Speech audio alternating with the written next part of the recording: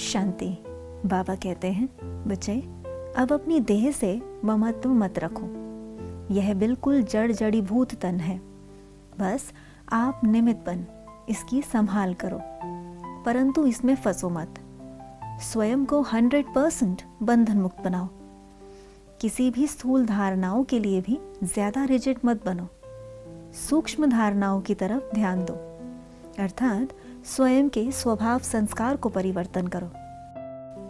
आप बच्चों को 100% बाप की याद में, अर्थात किसी न किसी विधि द्वारा परमात्मा बाप के संग का अनुभव करने का पुरुषार्थ करना है। आप बच्चों को हठ योगी नहीं, सहज योगी बनना है। सहज योगी आत्मा ही हल्की और खुश रह सकती है। सहज योगी अर्थात बाप की याद में, बाप से रूह रिहान में या बाप को संग रखने में खुशी का अनुभव करना। बस आपका यही अटेंशन रहे कि मैं बाप की श्रीमत प्रमाण, अर्थात मेरी मनसा वाचा कर्मना बाप की श्रीमत प्रमाण है।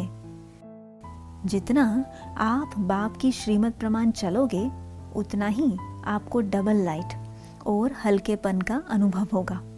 बस इसके लिए नॉलेजफुल बनना है।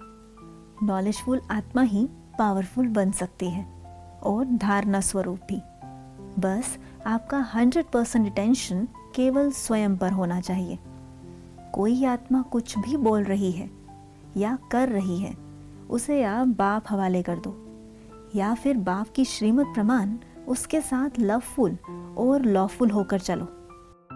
परंतु आप बच्चों की भावना अर्थात इंटेंशन उनके प्रति बहुत शुभ और कल्याण की होनी चाहिए। अच्छा, ओम शांति।